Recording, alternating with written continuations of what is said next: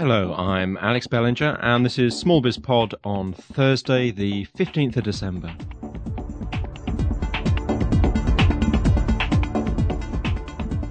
Coming up in today's show, I have the first in what will hopefully be a long series of interviews with the best small business bloggers and business bloggers around what's commonly known as the blogosphere, or the world to you and me. I've also got a number of comments to catch up with following my rather woeful pleas for you to send in some comments. There have been some very interesting ones coming in, and so thank you all very much for that. And I've also got an update on some Christmas parties I've been to, which I podcasted. There've been a networking event and, of course, a book launch, which I've been to in the last week. And they're going to get SmallBizPod into the Christmas spirit. There's very much a party feel about them, and some really unusual characters and entrepreneurs that I managed to grab words with. So I'll tell you a little bit more about that later in this show, but keep your ear out for them over the Christmas period. So, moving on to the first of the comments that came through on the SmallBizPod blog, and just to remind regular listeners and any new listeners that if you want to send in some comments to SmallBizPod, you can do it by sending me an email at alex@smallbizpod.co.uk, or you can post a comment on the SmallBizPod blog at www.smallbizpod.co.uk. Or you can even, as someone has done this week, send in an audio comment. And I kind of gave a little plug to Waxmail, and in fact the inventor of Waxmail, Jeremy Haig, has sent through quite a nice audio comment, which demonstrates that it works. Always good to get audio comments. Us podcasters are kind of addicted to them. So if you've had a chance to look at my podcast how to, or if you've had a chance to install Waxmail and you have Outlook or Outlook Express, don't be shy. Do it, is my advice. But anyway, onto comments. The first comment posted to the SmallBizPod blog was from Easton Ellsworth. And Easton says, sorry, I haven't visited your site before. Well, no need to apologise, Easton. Very many people haven't. But I wanted to say on behalf of No More Media that we're very excited to see what your site has to offer. I might even blog about it. Looks like a very interesting resource, and keep up the good work. And that's from Easton Ellsworth. So thanks very much for that, Easton. Hope you enjoy listening. Do spread the word. And then two quite long posts from Paul. Now, Paul writes, I too have just stumbled across your site, and I like the idea, and I will be back. So it's always good to have listeners who come back, basically. He goes on to say, for a small business site, I am, however, surprised to see interviews with the largest of companies like Microsoft. For a small business on a tight budget, Microsoft is the last supplier a small company should be thinking about. Rather than provide advertising for Microsoft, perhaps you should educate people on real alternatives to Microsoft, alternatives which are free, like OpenOffice, or decentralized. And people working for large companies do not have a clue about what a small business really needs. Picking up the phone and asking a market research company to conduct some poll isn't going to make you any wiser either. So says Paul.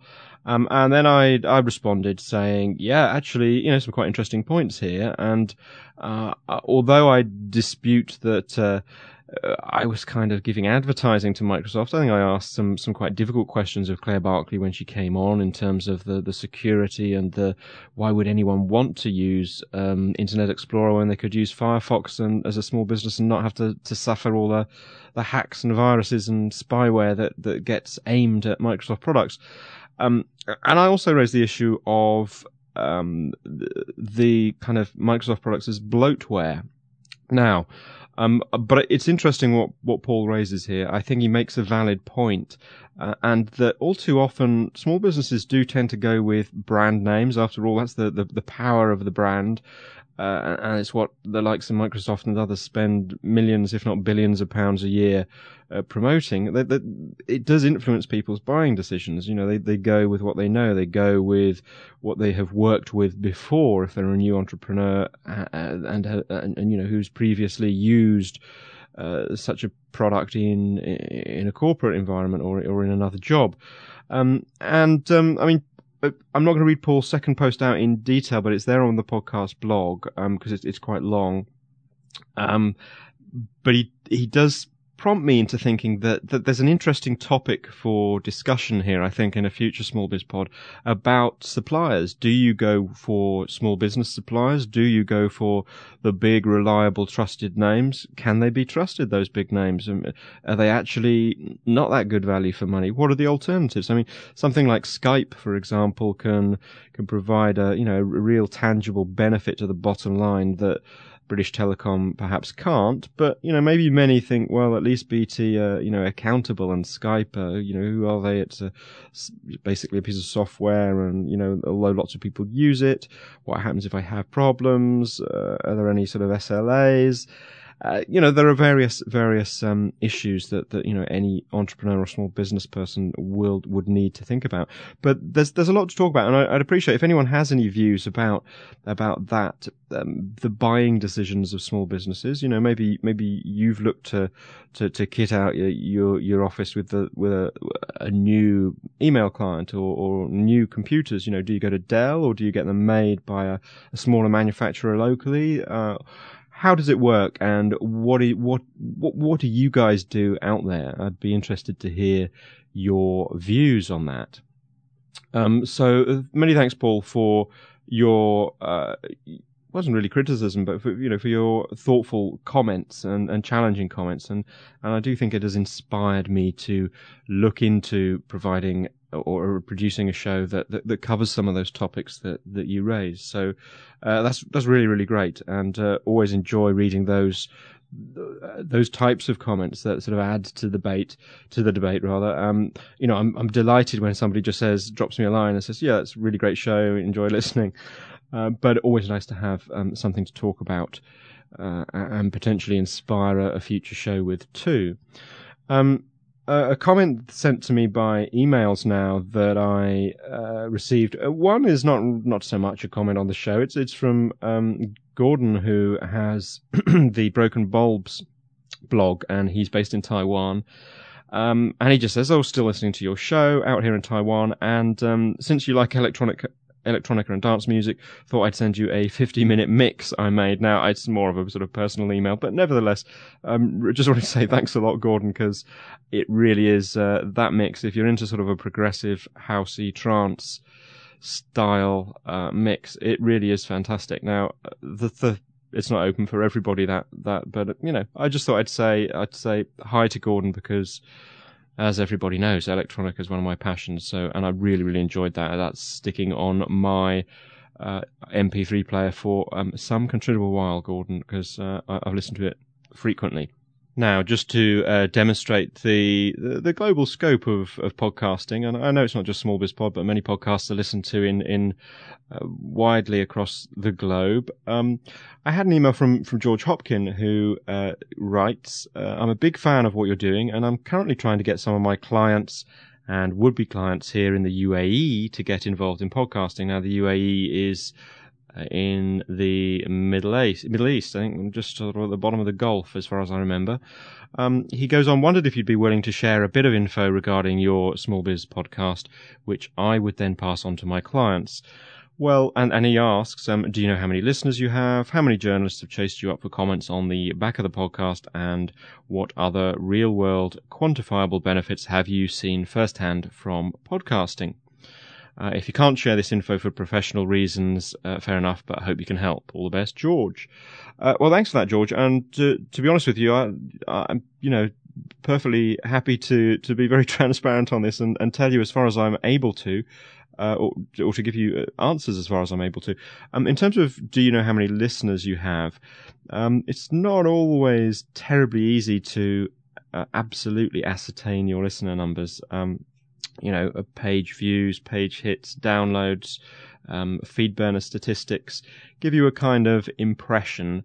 And also there are some issues around the files. The audio files can sometimes be cached, as it were, be stored on local computers and then listened to by many others on a network, for example. But in terms of downloads, which is a reasonably accurate reflection, I have for each show, although this doesn't happen necessarily during the week of release, but over a period of time, each show has, I suppose, between 1,500 and a couple of thousand listeners, which, to be honest with you, I find astonishing. And it, they're not huge numbers from a media perspective, but for a podcast, I'm and for a small business podcast, I'm amazed that there are that many people out there listening, and really, really privileged, and feel sort of honoured that people care enough to want to listen. So that's really great. So those are the figures at the moment, and there is a sort of steady increase, and obviously as word spreads, I hope there'll be more and more listeners to the podcast joining us over time. In terms of journalists chasing me up, as some of you know, I'm in PR anyway, so I've been relatively active in getting my name out there, but I have had quite a lot of journalists. I mean, there's a major newspaper in the UK called The Guardian who contacted me, and various other local media, some trade press like New Media Age, which is always an interesting read. And I've had quite a lot of journalists interested, and I think as podcasting becomes, moves from being a sort of geeky curiosity to more mainstream, I think anyone who is podcasting stands a fair chance of being asked by their local journalists to fill them in on some background. So get your name out there, I think journalists, as long as you're sort of open and available, journalists will, and you can give a good quote, journalists will come to you. So other real-world quantifiable benefits that I've seen firsthand, it's been a wonderful way to make contact with people. It's kind of its own little networking thing, really, which has been really, really good fun, and I've made contact with a lot of interesting people. A quantifiable benefit for me was that I've been able to keep track and sort of a pace with some of the small business issues, and also talk to experts in the field who, whether they're entrepreneurs or others, who are actually adding to my knowledge. So from a quantifiable point of view, there's a benefit there. And certainly, as some of you know, I've launched a podcasting production business, and there are certain quantifiable benefits there in terms of contacts. It's good for building credibility, which I guess is quantifiable up to a point. It's good for generating feedback, for making contacts. And although I've not used them necessarily directly, and this podcast is primarily there as a bit of fun for me to do, and hopefully an opportunity to build a really valuable resource for anyone interested in entrepreneurship, I think it has. There've definitely been some benefits, but George, if you want to talk further about it, by all means, Skype me. So thank you very much indeed for that. Now, as I said, I have one audio comment, and that is from Jeremy Haig, who is, I think, the founder or inventor of Waxmail. So let's hear what Jeremy has to say for himself. Hey Alex, my name's Jeremy Haig. I'm one of the co-founders of Waxmail, speaking to you from Melbourne, Australia. Just tuned in to the show, show number 18 of SmallBizPod. I'm grateful that you mentioned Waxmail and gave it such a nice endorsement. It's really taking off. Waxmail, I'm finding more and more podcasts like yours that are mentioning Waxmail as a way for listeners to send in audio comments. I'm getting out there now and doing interviews and stuff like that on Waxmail. I'm a bit of an audio sort of podcast head myself. So keep up the good stuff, Alex, and all the best with the show. Okay, Alex, cheers. Well, thanks very much, Jeremy, for that. I should say from the outset that I've got absolutely no kind of sort of professional relationship there with Waxmail. It's just one of those little products, little plugins that for podcasters kind of just opens a really nice door to allow people to comment through audio in an easy way if they've got Outlook or Outlook Express. And so it's I think it's a useful, functional product. So enough of the plugging of Waxmail. Go out and see what you think of it yourselves, and if you disagree with me, let me know. Okay, well, in the first of what I hope will be a series of special editions of SmallBizPod, I'll be interviewing a number of the main small business bloggers or business bloggers out there across the globe. And the first blogger who writes regularly on buzz marketing is Ron McDaniel, and his blog is called Buzzoodle. Ron, welcome to the show. Thank you. Great to be here.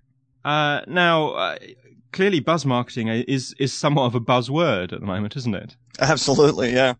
But I guess for many small businesses in particular, the whole idea of buzz marketing or at the very least word of mouth marketing is actually an idea that's almost as old as the hills. That's how businesses, smaller businesses, generated business and generated custom when they were, selling their products in market towns or for a very long time. That's been the mainstay of many small businesses' marketing activity.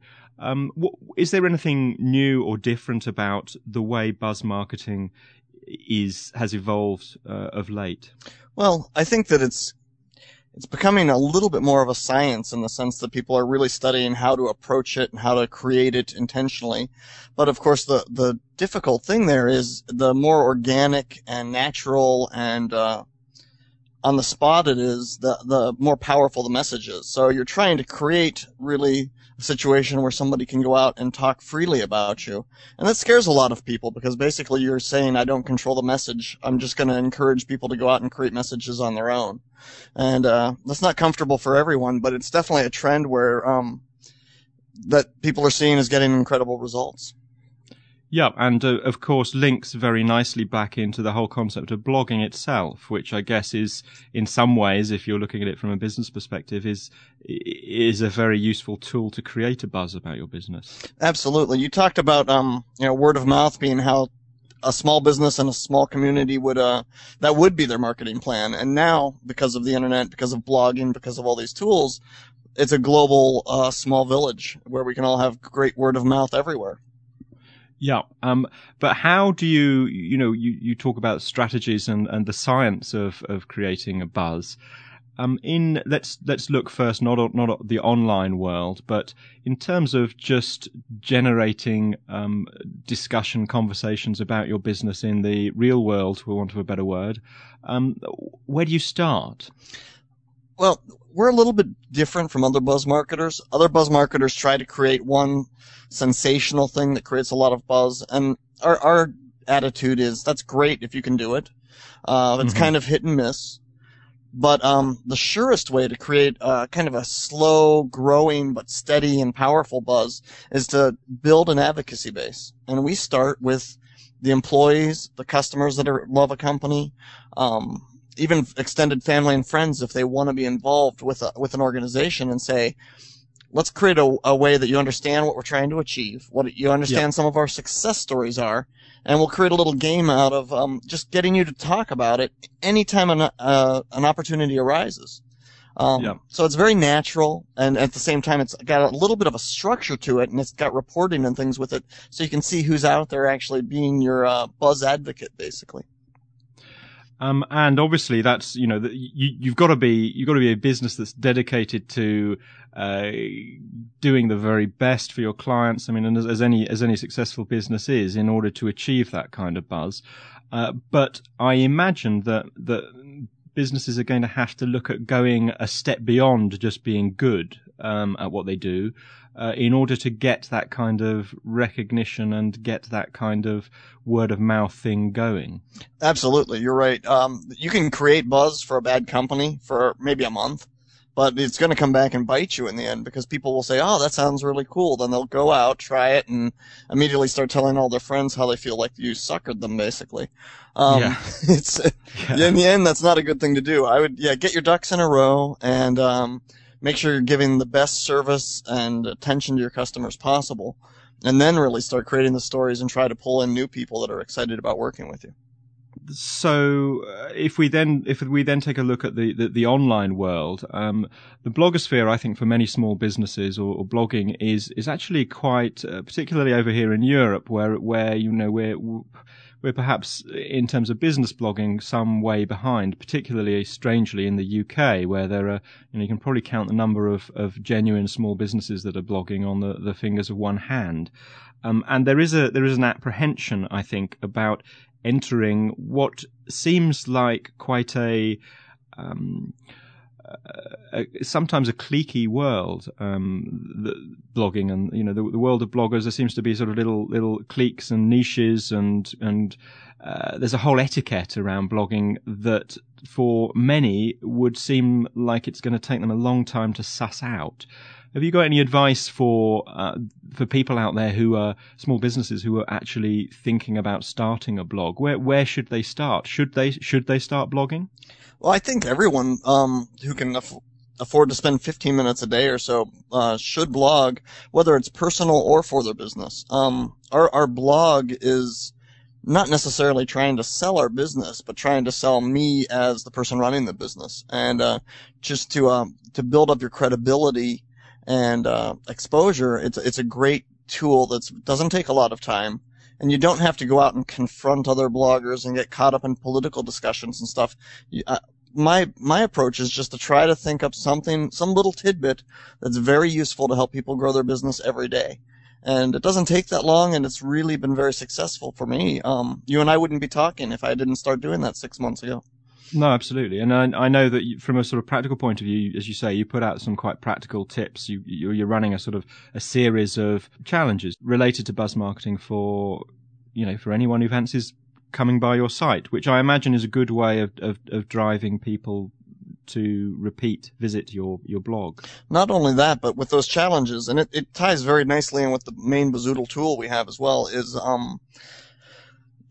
if you're a salesperson and you're out selling your company already, the stuff I'm going to tell you, a lot of it you're already doing. A few things might be really, I never thought of that.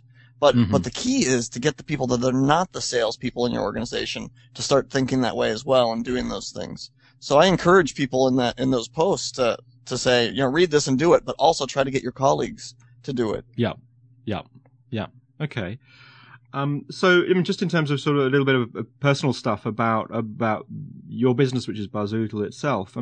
When did you set up? When did you start blogging? How did it all come about?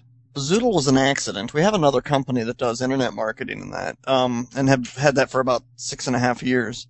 What happened though is I was frustrated because I had a lot of very technical and great employees working for me, but they weren't marketing oriented. They weren't going out and talking about us, and it just was a growing frustration of mine that I was the only salesperson, and we really weren't getting any leads. And I felt like, if nothing else, talk about us, create some exposure. I'm not expecting you to close sales.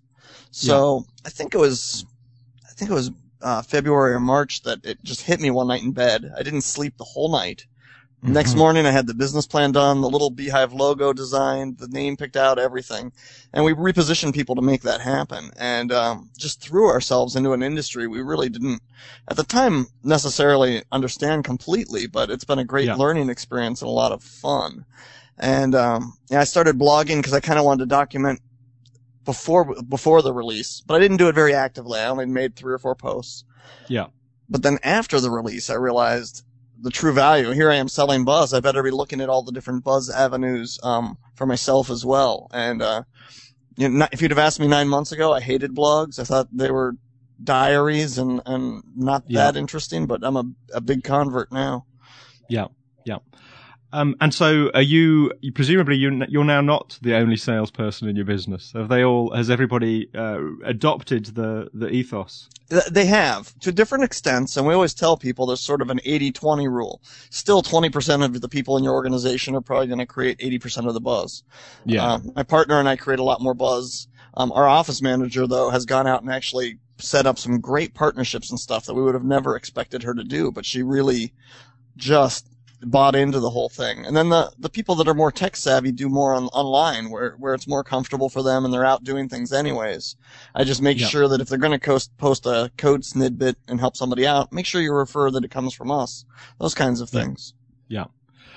Which nicely leads me on to, I think, one of the most interesting and potentially beneficial strategies for any business, and that is doing something for other people beyond what they would expect, and not necessarily as part of a business transaction. How valuable do you see that kind of altruistic reputation building? I think it's the most critical thing you can do. The only bad thing, of course, with that is, if you're cash strapped, it's not going to lead to quick sales. So to a certain extent, you do have to say, I need to close a certain number of sales this month. But a decent amount of your time should really just go into focusing on helping other people succeed and not trying to sell them something. And as odd as that sounds, people start feeling in debt to you when you've helped them be successful and haven't asked for anything back. So immediately, if they're not necessarily going to buy your product, their mind immediately starts jumping to, well, I need to help this person. They've been so valuable to me. I need to give something back. So who do I know that might want to use their service? And we found that to be very, not necessarily always a fast growth approach, but over time that really builds up to a critical mass where, for example, with us, we're getting more leads than we can handle. We're hiring very actively. And if you'd have asked me 9 months ago if we'd have been in this position, I wouldn't have thought we would have been. Yeah. So your own medicine has worked well on your own business, as it were. It better, yeah. Otherwise, I shouldn't be out there telling people about it. Yeah. You're a good case study in your own business, which is nice to hear. Yes. In terms of just some general thoughts on the world of small business blogs, which do you read regularly? Which would you recommend as the ones that are going to be particularly useful for entrepreneurs wherever they are in the world? Sure, that depends on if you're looking more from the areas of marketing. I really like Seth Godin's blog. Then Anita Campbell's blogs are very good. Small Business Trends. And if you go to my blog, I've got a link of about 30 or so that I like and read regularly on the left. I'm actually opening something up here, I can tell you. I really like the book, Never Eat Alone. I wish he would post a little more frequently to his blog. That's Keith Ferrazzi. Yeah. There's a lot of focused ones. David Lorenzo's doing some new ones that are exciting. There's one on email marketing, which is, the guy's just really knows what he's talking about. Chris Baggett. Yeah. One of the areas which is often seen as closely associated with buzz marketing or word of mouth marketing is viral marketing. Now, is that something that realistically a small business can achieve, or is that to me that sounds like quite a specialist internet based marketing tactic? Is that something that you really need to get in an expert, or are there ways that you can achieve that kind of viral effect? In some ways, I think it's almost easier to achieve it by accident. Really, everything we're talking about is word of mouth marketing. Buzz marketing is word of mouth marketing where you've done some things to turn up the volume. And viral marketing is where you just get it to spread much faster on its own. The thing about some of the great examples of viral marketing that I've seen is like a band that was practicing their dance steps in the backyard, and one of their friends videotaped it so they could see it again and again and kind of perfect their dance moves. That turned out being their best video. Somebody said, "Can I release that on the web?" And they did. And millions of hits later, they're hugely popular. For that video, not for their polished professional videos. So I think the authenticity of the message can make it go viral in something like that. And you should always be looking for viral. When we go in and consult, we try to say, how do we make this message go beyond one or two connections to spread? Yeah. And, I wouldn't say you have to bring in an expert, but it certainly helps that somebody thinks like that and understands what people are more likely to pass on to their friends. Yeah. Okay. And does every business have a story that it can tell that is going to create a buzz? A few know. We've had a very large company over here that says we don't want noticed. We supply our parts to other manufacturers, and we want to keep as low a profile as possible. So it is possible that they have their partnerships in place and they don't want any buzz. For small businesses, though, it's hard to imagine a situation where you wouldn't want buzz. The hard part is maybe like an insurance salesman and stuff. They're kind of a commodity, and we've had people talk to us about it. What I always stress with the people that maybe their product, there's a lot of people out there offering their product, is make yourself buzzworthy then. Make you a person people want to do business with, and don't worry about the product. That just happens to be how you make your income, but you're a really cool person to know. Yeah. So in some cases, it's not always the business itself as much as it is creating buzz about the person and what a great person they are to work with. And that is, how do you do that? I mean, because I'm very keen on the idea of developing a personal brand, but again, that's not necessarily going to be as easy as one might imagine for everybody, is it? It's not, but most people really don't take the initiative either to try. So the competition isn't as fierce as you might imagine, I think. Yeah. You just have to stick with it. It's not something you can do overnight.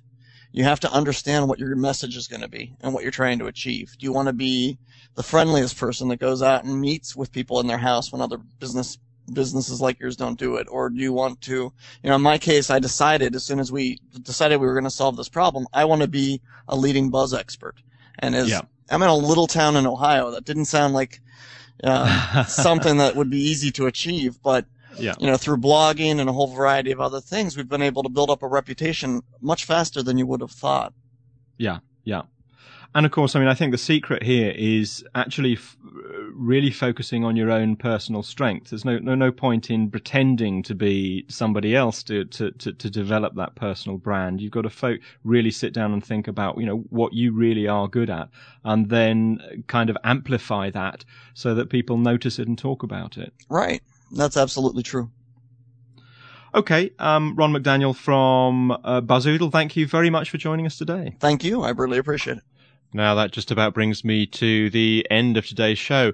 Not enough time to talk about the party podcasts coming up. It's all good interviews with a range of entrepreneurs. So it's a little bit of a teaser for you, but they'll be coming out over the next couple of weeks over the Christmas period. So I think there's a lot to enjoy in those. And onto my music taste again, my music choice rather. Again, it's a Electromancer track. It is quite possibly one of my favorite tracks I've ever discovered. It's certainly very, very talented musicians indeed. The track is called Visiting Pictures, and it's by a band called Japanese Seizure Robots.